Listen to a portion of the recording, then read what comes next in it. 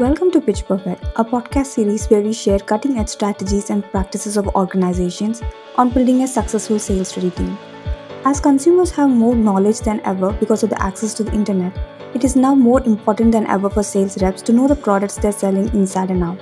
In this episode, we're going to discuss on mastering product knowledge for sales success. This podcast series is powered by Aparathon, an AI-enabled video roleplay platform for sales training. We are really happy to have Mr. Sridhar Ramamurthy on our podcast today. Sridhar is a true thought leader in the areas of leadership and sales productivity enhancement. He has over 20 years of experience in product knowledge and training and development. He is currently working as a head of product development and management at Reliance Nippon Life Insurance. A very warm welcome to Pitch Perfect, Sridhar. Thank you so much, Vishala, and really appreciate for inviting me onto this particular podcast. So I want to start off with the first question. Why do you think it is crucial for sales reps to have a deep understanding of the products they're selling? Wow, I think that's a very interesting question. Now, the word deep could be subjective, but at the outset, let's keep it at should sellers or salespeople have a good understanding? Deep could be subjective, but should they have a good understanding of the product? Now, this is almost akin to saying that, I go to a doctor and during the process of introspection and the questions the doctor asked, just imagine, Vishala, if you were going to the doctor and you start feeling uncomfortable primarily because of the credentials of the doctor or probably the way in which he or she is coming across to you. If you get this feeling of being uncomfortable, that whether the credentials are good enough, should I consult this doctor, does this doctor have enough experience, what he or she is saying making sense or not, how would you feel as a prospective patient? So I think a seller has to communicate this entire feeling onto the customer, that he or she understands the domain that they are trying to pitch for. And ultimately, see, it's not sales, right? Sales is not about selling anymore. It's all about building trust and educating the other person. That's what it's actually come to. Most of the products nowadays, if a customer wants to, can go to internet. Chat GPT is there. You can have in-depth understanding about any concept or a product. So it's not just about selling. It's a lot about building that trust. And trust only comes if you're able to communicate that to the customer. That look, uh, you have given your trust to me, and I'm not going to falter on that. And that can only be done in the initial part of the conversation by demonstrating that you understand your product. That's why I think product information and knowledge is very important for the seller. That's a great answer, Sridhar. I think you highlighted an important point. Building trust with the customer in this era, it is very important. Just a follow-up question on that. So, how can salespeople use their product knowledge to better understand customer needs and address their pain points? I think this is related to the first question. Absolutely. I think it's a wonderful follow up question. See, one thing we'll have to be very, very clear that what are we doing? And I'm talking now from the perspective of the seller. If the seller goes on to a militant search to find, customers for your product, then it's going to be a very tough ordeal. So, my ideal in this case would be that don't try to find customers for your product. Okay? You find products for your customers. Just shift the game. And that's I would like to link this fact to my previous question that you had answered, and my answer to that. That look, it's all about what the customer requires, and at some point of time, we are trying to solve an important customer problem. Okay, it's not about selling your product, because when you do that, what you're trying to do is you're trying to fit a certain product which was built with a certain need in mind onto a customer who may or may not have that need, right? So we should just flip the equation. So instead of trying to find customers for your product, you should try to fit or find product that you have for your customers. It's so simple, right? And that's where, Vishala, I feel that finding out the need of the customer is extremely crucial. Now here comes the tricky part. uh, this differentiation of how should I now approach the whole thing and try to find the need of the customer is where this entire game of sales is being played, right? So it really depends on what kind of services or product that you're involved in. So the real question starts from there. So what we have observed, Vishala, is that If I were to give you one metric, okay, one simplified metric, it's a very complex deal at the end of the day, because at the end of the day, you want a customer to, first of all, appreciate, like, understand the solution or product you're giving, and most importantly, he or she has to pay you for it. And you must have heard of this terminology, right? Buyer's remorse. That every time you buy something, there is that little feeling in you. Hope I have made the right decision. So the more your product or solution has been tailored to the explicit need of the customer, the lesser of buyer remorse you would have.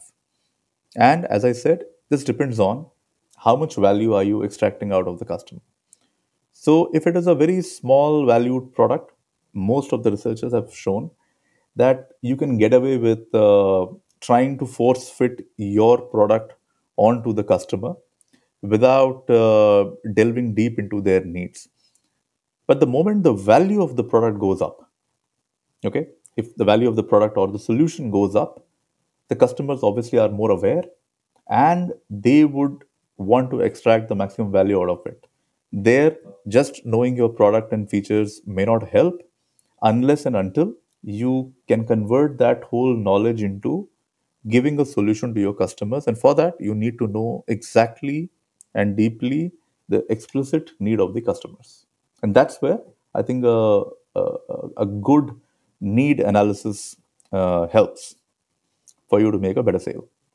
Right, Shrita, that's an incredible answer. I think building products for your customers. I think that's a wonderful answer. So, too many people focus on creating solutions, but I think first you need to start with understanding the problems. So, that is a great answer.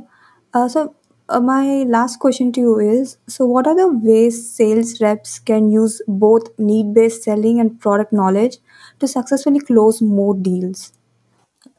Yeah, absolutely. I think, see, both are required, right? As I told you, if you have a doctor who does not understand his trade, it's going to be very difficult for him or her. But at the same time, okay, I'll try to counter this, okay, counter this whole theory, because I think we need to have take contrarian views to our own statements to ultimately arrive on one perfect solution, right? There is a common myth or a perception that people who understand things very deeply may not become good sellers. I often face it in my trade. So, as you know, I work with an insurance firm. Quite often, I hear it from senior people that, look, you don't want to convert him into a PhD, right? We want him to sell. So there is a common myth that a PhD cannot sell. So that's where I brought the earlier distinction that, look, it depends on the value of the product that you are selling. Okay, so it is proportionate. So let's take an example. We are driving, onto our. You're going to your office, or you're probably coming back from your office, right? You must have seen whenever we stop our car at a junction or a signal, you see a lot of these vendors, right? And Vishal, I don't know whether you've traveled in buses. I've traveled in buses, okay, in my early on in my career. So we used to have a lot of these vendors, trying to sell very unique products, in the bus. Now look at their style of selling. So what they do is they enter the bus and they will have peculiar voice, which is it may not be a baritone, but they will have a very sharp voice so that everyone is able to listen to it. And they will throw out the features of the product. They'll tell you all about the product and how great the product is and how many number of things that particular product can achieve. Let's say case in point is a set of incredible screwdriver, okay, and which can double up as a tester, it can double up as a hammer, it can double up as a torchlight, and many more such things, right? So what they do is they'll come and give you an entire plethora of features that that particular product can do. And while everyone is focused on their journey, they're also listening to this chap, and then in the end he says there are 100 things that the product can do, and all of this for 50 rupees. Now, what happens is, considering the value to the number of items that product can do, decisions are being made. At that point of time, you probably may not require that. Do I really need this product? Do I have an explicit need? You look at the value. You say, look, if it doesn't work, also, all I've lost is $50, right? Now, depending on your affluence, you will make a decision, a buying decision. However, now if you transpose this technique onto a reasonably high value sale, which runs in few thousands or tens of thousands or hundreds of thousands, and you use the same technique. And now imagine you're walking into an organization where your decision maker is the head of sales or head of HR, and you walk inside and say, "Hey, this is Vishala here," and you rattle off 100 features that you have on your product, and say, "And all this for 100,000 rupees." Do you think psychologically, do you think it will make the same impact from a buyer standpoint? So I think a very important aspect here is also to understand who your customers are, what is the value of your product, complexity of the product, and match the the technique or the method. Technique, I think, is the wrong word, because the moment you say technique, then everyone starts to copy the same thing. It has to be customized. So you need to have a method to approach a certain problem. Okay, there is no one size fits all method here, but there has to be a perfect balance between you need to know sufficient about the product, but at the same time, you need to know sufficient about the customer as well. If your value of the product is, I would say, mid to high, you can still somehow survive if you're selling a low cost or a low value product with a technique which is pretty standardized, where you go and rattle off things that the product can do. You'll still have some takers, typically akin to the example I gave you. You're on a signal and there are people trying to sell you stuff which are extremely inexpensive. You may want to buy it out of charity, or you say that it's okay. Even if it doesn't work, I'm okay. So that's how I think a customer psychology works, and it has to be well studied. Right, Shreya, that's a wonderful answer with really interesting examples. We have another segment called What If. It is like an hypothetical situation based question.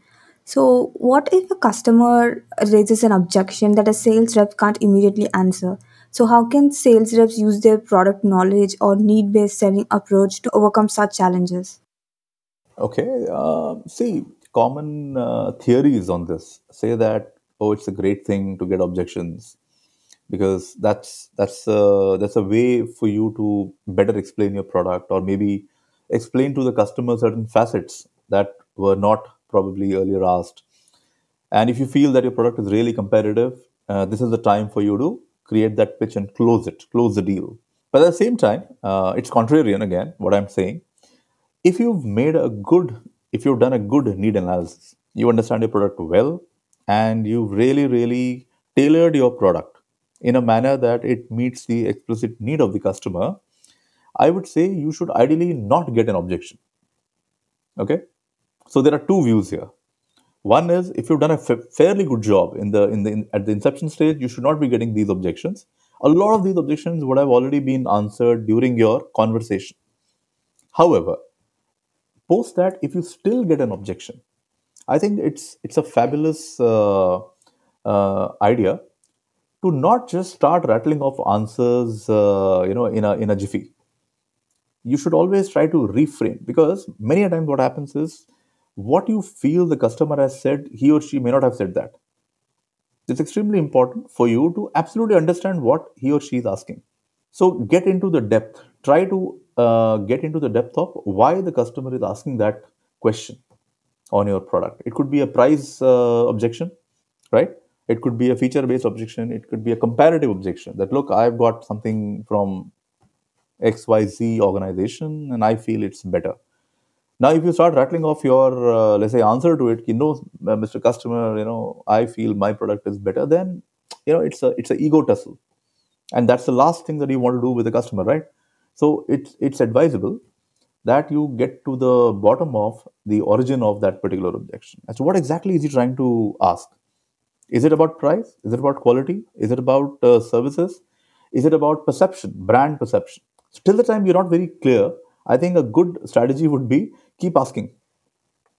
So, on that, I would like to just quote one very simple thing that when sales representative, should take the role of a very curious student as against as an informed expert. Many a times, this mistake often happens that they try to act as they are experts. So the buyers are more inclined to engage with curious students as against informed experts. So it helps you in objection handling also. Hope that answers your question. Yeah, that's a perfect answer. So yeah, so basically we have to really understand the customers and take feedback from them and see what is it exactly that is causing this issue. Also, just like to add one more point. You have to be there, okay? Like, for example, you're asking me a question, and instead of being here and listening to your question and the intent of the question, if I'm thinking of something else or probably an answer, a premeditated answer that's there in my mind, I'm not going to be able to answer to you effectively because I don't understand what is the intent of your question. Question I can understand, but what's the true intent of the question? So it's very important for sellers not to have these scripts running in their mind and be there, just be right there. What Try to understand what the customer is saying. That's very important. Right. Too many sellers are always, trying to chase the targets and it's not easy to be present. So I think you highlighted an important point. So there is a last question, and you just have to agree or disagree with this statement. It is impossible to become an expert in your product if the organizations are like constantly selling new or different products. What do you think about that? I think, yeah, it's true. It's true. We can't put all the blame onto a poor seller, right? Because organizations are evolving, there's regulatory pressures, customers' needs are changing, a lot of competition is there, and constantly products keep coming. So instead of saying that our sellers need to become product experts, I think we need to teach our sellers a method to learn. Okay, there can always be a method to learn, and that is where I think dichotomy is that when leaders come and say, "Look, I don't want my sellers to become PhDs because then they don't sell." And I've heard things to this extent that more the guy knows, lesser he's able to sell. Okay, I've even heard these kind of statements. So I think where it comes from, or it stems from, is that it's not about the educational part of knowing the product. It's about an entire methodology of engaging, how to engage with the customer, so that uh, if you have, uh, as an organization, you have created a method to learn and understand the needs of the customer and also understand any new product. Okay, there is a method to learn. Okay, it's not about knowing all the features, it's about knowing what to know. In let's say in if I give you half an hour to read a document, you should know what to read in it. You can't read everything, but you should know what to read and grasp it and then use it accordingly. And most important aspect is in sales, I would feel, more than the knowledge part. Knowledge has to be there, but it's there somewhere in the background. What's more important is you be there with the customer, try to understand what the customer is saying. Okay, you have to get involved to that degree that you understand what is the customer's intent, and then you are able to verbalize your features in a manner that it acts like a solution to the explicit customer problems. And while you're doing this entire thing, this entire equation, while it's happening, you have to ensure that the customer also trusts you in this entire process. And trust can only happen when you have explicitly demonstrated certain behaviors which evokes that feeling of trust in the customer. It's more of an attitudinal thing as against a knowledge based thing. That's what sales is all about. So you need to be able to paint a entire picture. So I think the lost part of sales nowadays is the story selling side of it. People are not able to create that whole story as to why you require this product. Yeah, creating a story and making it a story, that's something that I've also noticed. Companies do have to create a framework, and also, I'm sure right now there are a lot of technologies also that can help sales reps stay updated with the new product features. So, I think that's a good thing. And so, this brings me to the end of our show. Shrira, thank you so much for being the guest speaker, and I had a good time interviewing you. Thanks a lot, Vishala. Thanks for inviting me. And I hope our viewers benefit from this discussion. Thank you so much. Thank you so much. So that was Mr. Sridhar Ramurthy. Thank you for tuning into Pitch Perfect. We really hope you liked this episode. Don't forget to subscribe and follow us, and we'll come back with another episode every 3 weeks. This is your host Vishala signing off.